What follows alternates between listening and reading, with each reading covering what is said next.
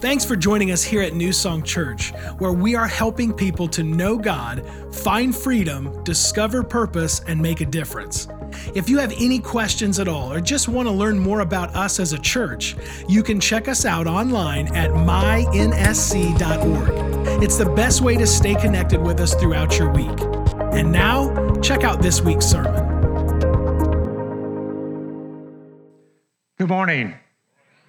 It is great to be here today. I have been looking forward to this day since back in December. That's when Pastor Justin called me up and said, I'm going to be on sabbatical.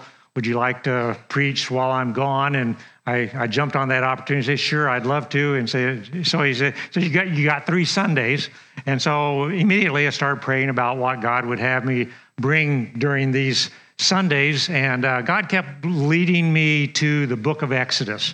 I think God has that book in mind for us for this time. Last week, we heard from Exodus, and it kind of set the stage for what we're going to hear today. But I started thinking, well, you know, I've only got 3 Sundays. Exodus is a long book. There's so many different accounts in that account of the Exodus that are so great at describing God's greatness and just so powerful in application to our lives. So I just kind of went back and started reading through, and I've taught through it before, so I pulled my old notes out and started, and this is a good one. And then the next section, this is a good one. And then the next section, that's a good one too. And there's like 20 different sections that I had taught on, and they're all so good. And I thought, well, I felt like the old Lay's potato chip commercial. You know, you can only eat just one. No, you can't just eat one. And I had this bag full of sermons, and you can't just preach 3. So which ones am I going to preach? And soon after that, here in worship, we sang a song that we just sang just a few minutes ago. And it's like God said, there's your template. I want you to take from the book of Exodus which passages show that God is the way maker. Which ones show that he is the miracle worker, that he's the promise giver, that he's the light in the darkness. And so today we are going to get to know God a little bit better as the way maker. We need to know that God is the way maker. We need to trust that God is the way maker, and he's always the way maker. You know, it's easy to trust that he's the way maker when he opens a way through an ocean and lets a whole nation walk through on dry ground. It's easy to say, yeah, God's a way maker then. But what about the times that he doesn't? What about the times when it seems like we're going nowhere? It seems like there isn't a way. What about the times when we run into a dead-end road and we're frustrated and confused and say, why would we end up here if God is leading the way? Kind of reminds me of one time, a lot of years ago, my kids were still in their early teens at that time, and they had been after us for years to let them have a dog. And so for years we had said, no, we have a lot of good reasons why we don't need a dog. And one week, Deb got the flu. She was really sick. I had a bad cold. I was really sick. We were both feeling really down. We didn't want to hassle with anything. And so the kids got us at a weak moment, and we said, yes, you can have a dog. We went temporarily insane. And but we told them, no puppies. We're not going to do the potty training thing. And so we opened up the newspaper to the used dog section, and found a 2-year-old dog. And so Gizmo came into our home. It was like in March. Well, when summer came, we remembered one of the reasons why we didn't want a dog. What do you do with it when you're on vacation? And somebody recommended a kennel. So I called the kennel up, said we need to make a reservation for our dog while we're on vacation. So they said, sure, we have an opening. And I said, where are you located? And so they began to give me directions how to get there. Now, this was back in the dark ages. We didn't have smartphones. We didn't have GPS. We didn't have Siri telling us the exact way to get anywhere. And so when somebody said, this is how you get there, you had to write down the directions. And so that's what I started to do. And ended up with like this long list of country roads that I had to take to go like 6.5 miles out of town to get to this kennel. So vacation day comes. I throw the dog in the car, get my directions. We head for the kennel, and the very last leg of the directions said, go left on this gravel road that didn't even have a name. I think it just had a letter. And go 1.7 miles until you see a green barn with 2 silos. Turn right at the green barn with 2 silos on a dirt road, and the kennel, you'll see it on the left. So I followed the directions, 1.7 miles. There's the barn with the silos, turned right on the dirt road, and did not see the kennel. But what I did see was a big yellow sign that said dead end. I thought, this is not looking good for me being able to get this dog to the kennel and get on vacation, especially when after that sign, there was another sign that said bridge out. And after that sign, there was another sign that was tacked on to a barrier that said road closed. And I'm thinking, something's telling me I am not going to find the kennel by going down this road. And I started to get a little bit frustrated and actually angry. I'm like, what in the world? Why would they give me directions and tell me to go down a dead-end closed road? And that's a frustrating situation, but doesn't even compare to when we run into much more important dead-end roads in life. I mean, whether or not I found the kennel didn't really matter in the bigger picture of things. But when you get into a job that you think is going to take you to a productive career, and that job ends up being a dead-end job, now that's a problem. And that's frustrating. And we certainly don't want to get into a relationship that ends up being labeled dead-end relationship. We want that relationship to be fulfilling and take us somewhere. We don't want our investments to be dead-end investments. They're supposed to go up and to the right on the chart, and they're supposed to be rewarding for the trust we put in the company that we invested in. Those kinds of things are frustrating for us and can be actually life-changing for us.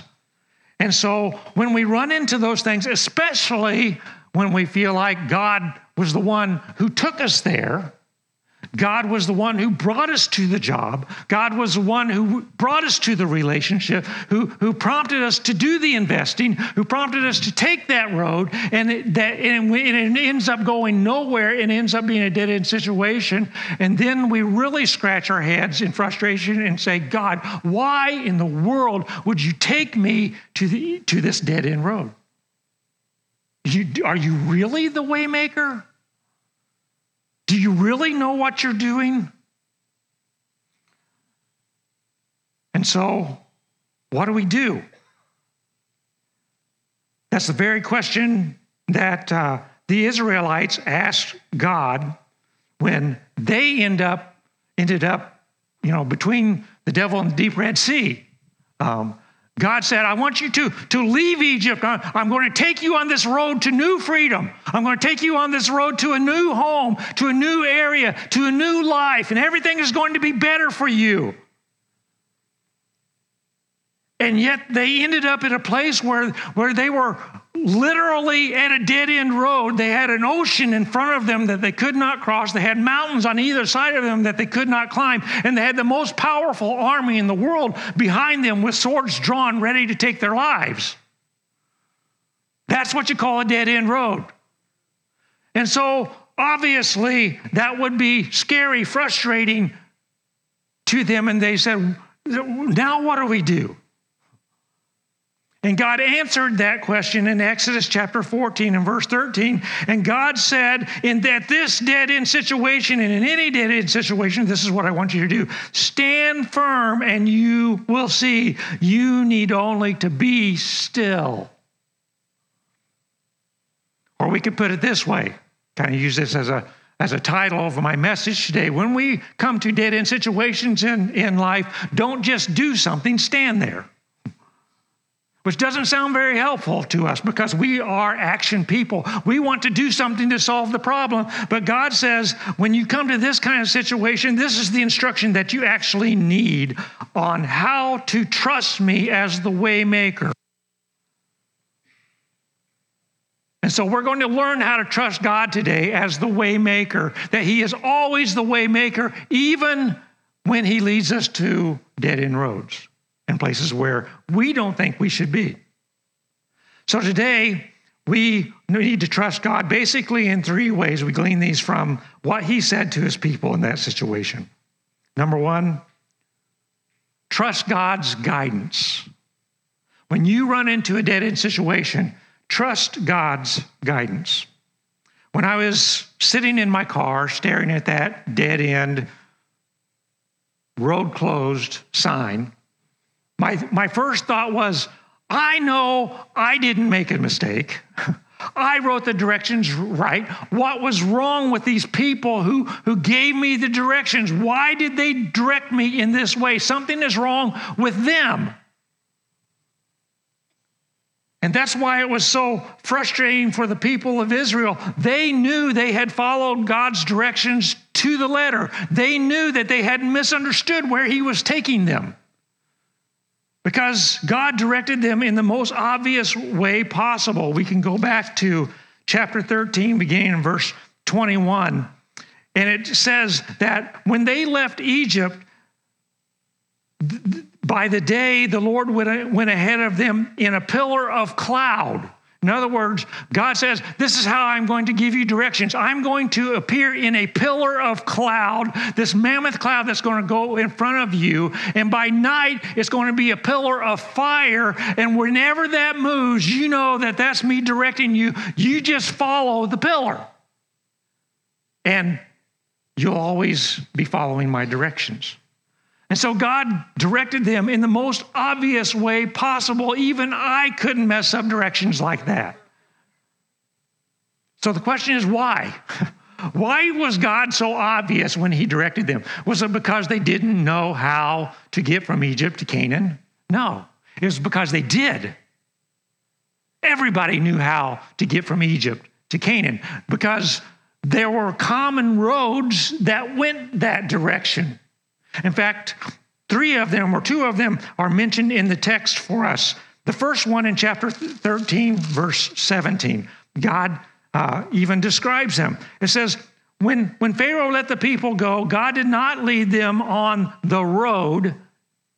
Why was there a road there? Because people traveled there often. He didn't lead them on the road to the Philistine country, even though that was shorter. This was the shortest route from point A to point B. And when I say that, every guy in the room says, okay, that's the route I want.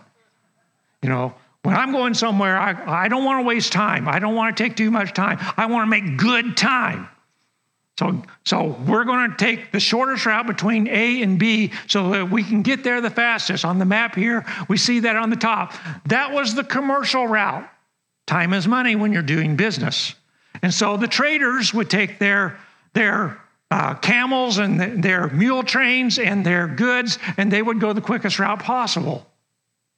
But the text tells us that that commercial route is not the way God took them. Why? Because it was dangerous. It took them to the wrong part of town. There were people there ready to attack and rob them. And if they met that, they may turn around and not want to go there. So God says, let's try a different road.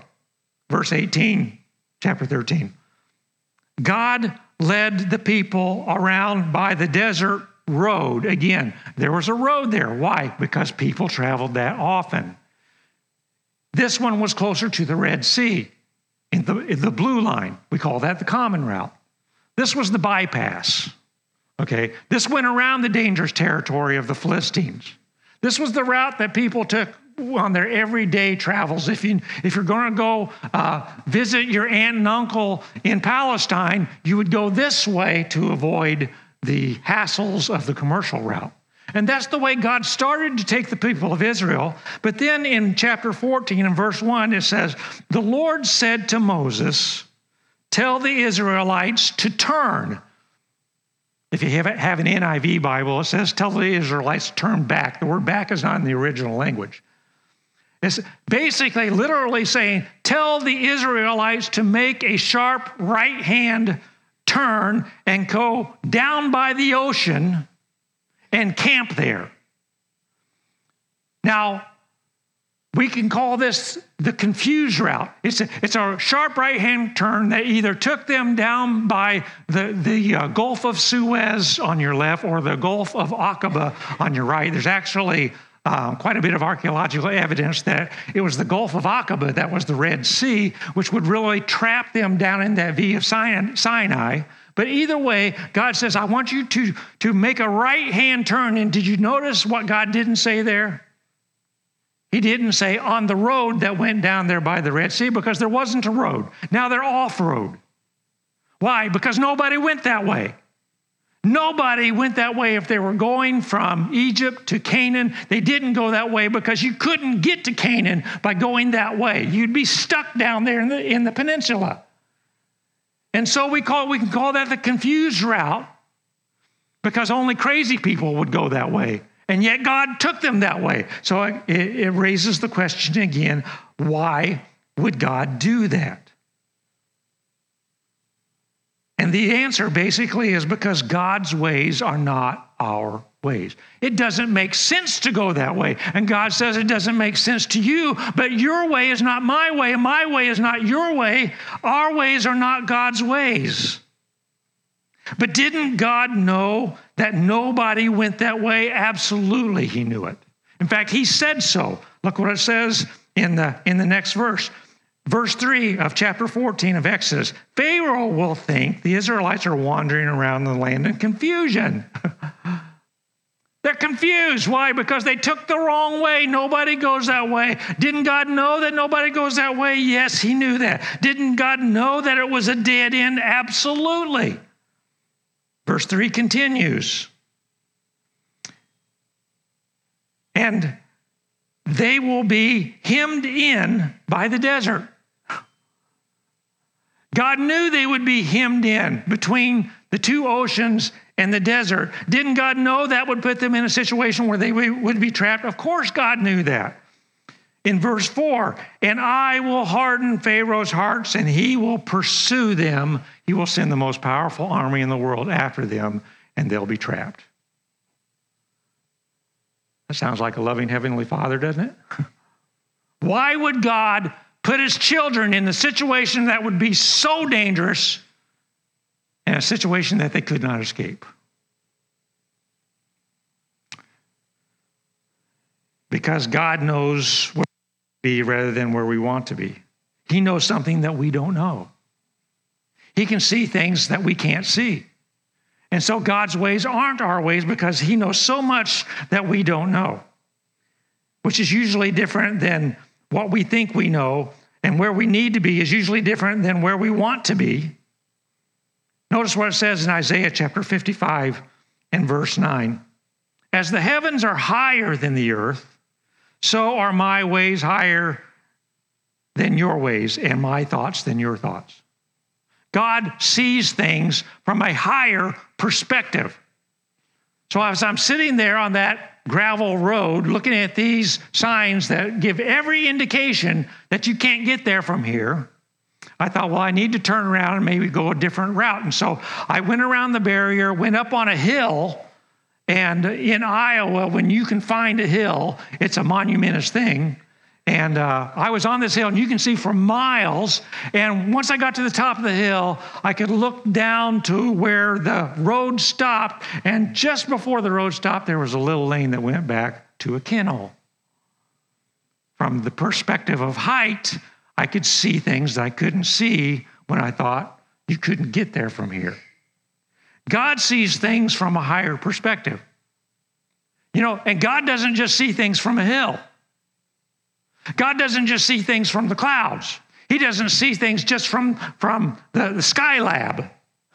It says, as the heavens are higher than the earth, that's how high my perspective is. He's talking about a universal perspective. He can see the entire universe and the very little speck that our earth is and the very little creatures that we are in that. But God knows from that perspective where we need to be. He knows what we don't know. And so God has a different plan, a different road, a different way, because he has a different goal. And that's the second area of trust. We need to trust God's goal. We need to trust his objective. We need to trust his plan, to trust his destination. You know, the destination for the Israelites, the primary goal was not Canaan. The primary destination that God had in mind for them was not a better life in a better country to be free and have a more comfortable existence. He had a much higher goal and plan that was much more important than that. What did God have in mind? And why was taking them to that dead-end situation such an important part of the plan? He explains it so clearly. In chapter 14, verse 4, he says in the last part of the verse, I will gain glory for myself through Pharaoh. That's it. That's the plan. And we hear that and we say, well, isn't that rather self-serving of God? I mean, isn't it rather self-serving that God would gain glory by taking his children to a dangerous place in a situation and frustrate the daylights out of them because they don't know where they're going and they're stuck? And the answer is no. It's not self-serving at all, especially if we understand two shades of meaning in what God was saying here.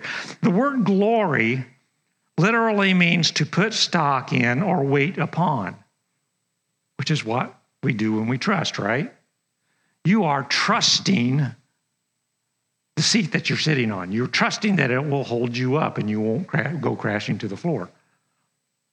That's the word glory, to put weight upon or trust in, combined with the word through. I will gain glory for myself through Pharaoh. The word through is elsewhere translated over, so we could read it this way. I will gain trust over Pharaoh. I want my people, and my people need to trust me more than they trust Pharaoh. I need my people, and my people, both then and now, need to trust God more than the most powerful leader in the world. We need to trust God's power more than the most powerful armies in the world. We need to trust God more than the biggest bank account in the world. And that's what God was saying. My people, both then and now, need to put more stock and trust in his power, perspective, knowledge, and wisdom than Pharaoh's or anybody else's, even their own. I love a story that Max Lucado tells in his book, The Eye of the Storm. He said, one time I took my daughter Andrea on a walk. She was only 4 years old at the time, and she was really curious, and so we went to explore the neighborhood. Let's cover some new territory, I suggested, and so off we went, striding confidently out of the safe harbor of our cul-de-sac, stepping into unknown regions. Captain Kirk would have been so proud. The area was brand new to her. We walked down streets that she had never seen. We petted dogs that she had never touched. It was virgin territory, like wilderness wanderings. The yards were different. The kids looked older. The houses looked bigger. And I thought all this change might trouble her. I thought the new sights and sounds might generate some anxiety in her. Are you okay? I asked. Sure, she said. Do you know where we are? Nope. Do you know how to get home? Nope. So aren't you afraid? And without even slowing her pace, she reached up and she took my hand and said, I don't need to know how to get home. You already do. We don't need to know where God's taking us. He already knows. We don't need to know why God's taking us there. He already knows. And in time, he might reveal that to us. In time, he might not. But he already knows. And so we need to trust his goal. We need to trust his plan. Even when he leads us into a trap and Pharaoh is closing in. That was literally the situation for the psalmist who wrote Psalm 46. The armies were closing in. The people were under attack. Every indicator said that they would probably lose their lives. And so the psalmist wrote these words in verses 9 and 10. God makes wars cease to the ends of the earth. God can handle this. Even when the armies are coming down on us and besieging us, God can handle this. And so then the psalmist reached back into the book of Exodus and quoted the very same thing that God told his people when they were at the dead end road of the Red Sea. He said, "Be still and know that I am God. I will be exalted amongst the nations. I will be exalted in all the world. Through this, you will put me higher on your trust list than anything in this world."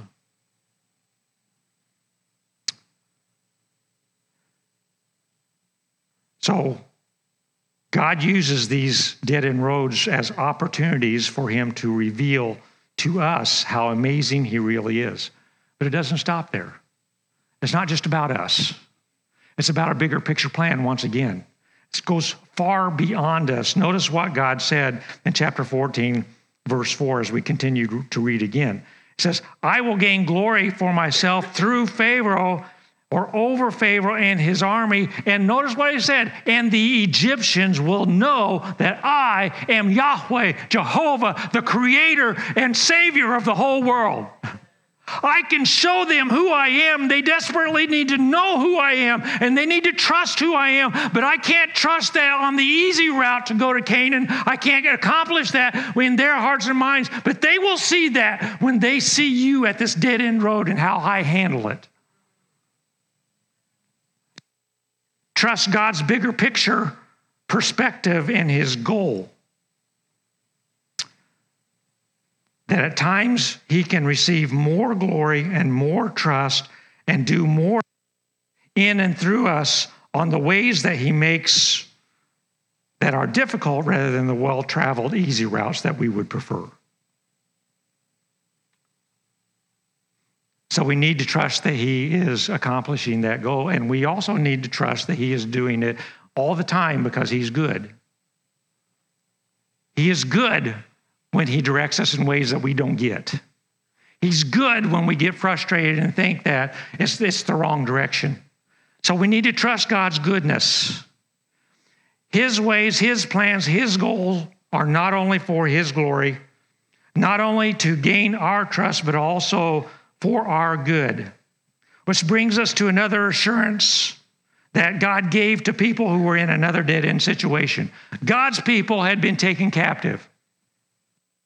The enemy had come. The enemy had besieged Israel. The enemy won. And they took the people captive and they carried them back to a foreign land called Babylon. And for all appearances, the people of Israel were at another dead-end road. Why would God allow this to happen? Why would God take us here? And that's when God gave the words that are so familiar to us in Jeremiah 29:11. "I know the plans I have for you, declares the Lord." Plans to what? To prosper you, not to harm you. Plans to give you hope and a future. It wasn't a dead-end road. There was a future involved, and there was a future that would be better for them if they would just learn to trust that God is good, and he is doing good things. Let's go back to our text in chapter 14, verse 19. Chapter 14, verse 19 says, "Then," when God says, "Be still, see what I'm going to do, just trust me," "then the angel of God, who had been traveling in front of the Israel's army, withdrew and went behind them. The pillar of cloud also moved from in front and stood behind them, coming between the armies of Egypt and Israel. Throughout the night, the cloud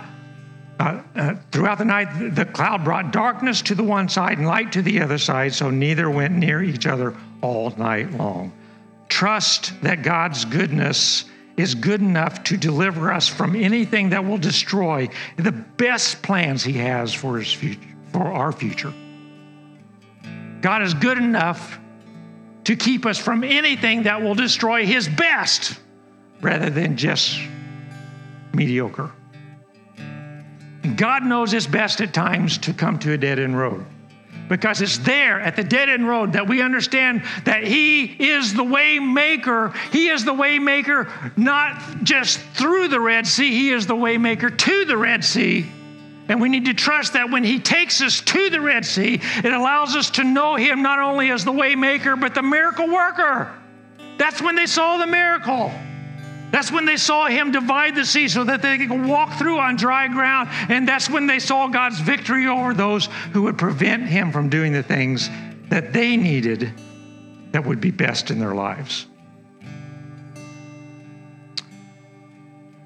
They needed to see Him as the way maker so that they could understand He truly is the miracle worker. But they would have missed all of that had they continued on the way, the common route, the route of their choosing, the route that would have been more convenient to them, and skipped the dead-end situation. They would have missed it. If we don't just do something on our own, but we stand and we wait on God, we will see Him as the miracle worker. That's basically what it says in Isaiah 40:31. It says, "Those who wait on the Lord shall renew their strength. They shall run and not be weary. They shall walk and they shall not faint." And by the way, waiting on the Lord, waiting on God to do what He's going to do, even at that situation, even if we're trusting, waiting on God isn't just marking time. Okay, God. Okay, I'm just going to mark time. Pull out my phone, start scrolling through Facebook. Has God done anything yet? No. No, that's not what waiting on God is. It's not inactivity.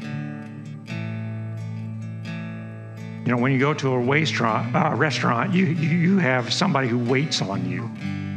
The waiter or the waitress comes and waits on you. What do? They serve you. That's what waiting on God is all about. Okay, God, I trust You, but the whole time I trust You, I'm going to keep serving You. I'm going to keep worshiping You. I'm going to keep praising You. I'm going to keep letting everybody know that You are God and You are worthy. It's about running to Him. It's about walking behind Him. It's about trusting His lead. And when we do, eventually, He will take us to a place that is just perfect for Him to show us that He is the miracle worker. You know, earthly life is a dead-end road. Mortality rate's 100%, always has been. Earthly life is a dead-end road without Jesus Christ. But Jesus said, and I love this because Jesus was knowing this whole thing about God being the way maker. And Jesus said, I am the way. I am the road that God's been preparing all the way from the beginning when man walked away from God and chose to sin and do our own thing. And Jesus said, I am the way that's back to God. I am the truth of what that's about, and I am the life. And with me, there's no such thing as a dead-end road. So today, will you let Jesus run your life? Will you trust Him to be the way maker? Will you trust Him to be the miracle worker that He may or may not show that kind of thing in your lifetime here, but He will in eternity? Will you trust Him today? Father, we need to know You as the way maker, and we need to trust You. We can go years wondering if You're leading us in the right direction. Father, I know that there are some people here today that are in those dead-end situations. There are people here that are in a dead-end relationship, maybe even a dead-end marriage, and they're going, what's this all about, God? Why did You let this happen in my life? Show them today, Father, that You are the way maker and You are the miracle worker. Help them to trust You and to follow Jesus as their deliverer, as a direction giver. Father, financial situations exist here that seem like dead ends to us, and yet You are the way maker. Father, just work situations that are frustrating, You are the way maker. In every area of our lives, You are the way maker. So we bow before You today. We surrender control to You today. We let You lead, and we will follow in Jesus' name. Amen.